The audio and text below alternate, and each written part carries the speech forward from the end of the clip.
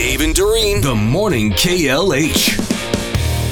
Are you a confrontational driver? Who's asking? Forbes magazine. Magazine did a survey of the most confrontational drivers in America.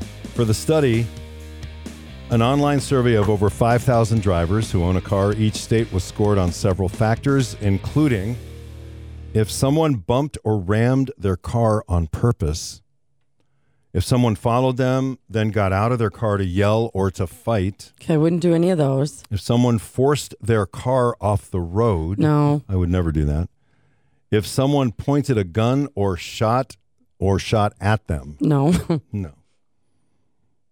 Well, if you've been driving in Wisconsin for long enough, it says, chances are you've seen your fair share of rude hand gestures out the windows from other cars because, according to Forbes, the Badger State tied with Alabama at number 13 for the most confrontational drivers in America. Well, maybe a one finger salute every once in a while. Right to them? I mean, seriously? No, see. Not anymore. Right. Now I'm just kind of under my dash, Right. Forbes found the most common reason. I love this. You want to talk about just a completely generic term. Why do we get pissed? Because other people, quote, drive inappropriately. Mm-hmm. What's it mean? Like too slow, too fast, whatever it is. I'm like that driver that is like, oh my God, slow down. They're like driving. And then when I get behind someone that's super slow, I'm like, what's wrong with you? Other reasons include stress, heavy traffic, running late, and other drivers' incompetency. I still have a problem, that 41 north and south is getting worked on. Uh-huh. There is no lane integrity whatsoever. People are constantly drifting over one way or the other. Oh, yeah. Utah, number one confrontational drivers.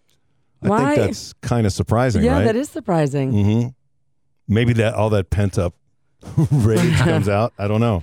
Well, they're living with multiple spouses. Yeah. We've all seen Big Love, right? Right. The study's findings come as officials and police in Milwaukee, of course, have been working to cut down on the city's reckless driving problem through civil lawsuits, bait cars, and so much more. So take a deep breath. Courtesy. The high C. Just be very kind. Unless you're Sebastian Maniscalco. Driving, that's another thing I can't do. You ever get behind someone, they're not moving, right? You're like, come on. Right? You're like, you change into an animal.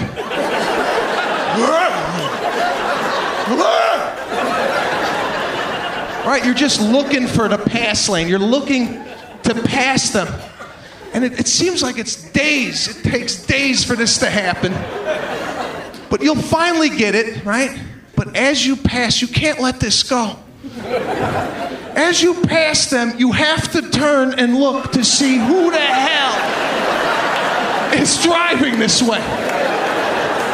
You can't go to bed at night without putting a face to that miles per hour.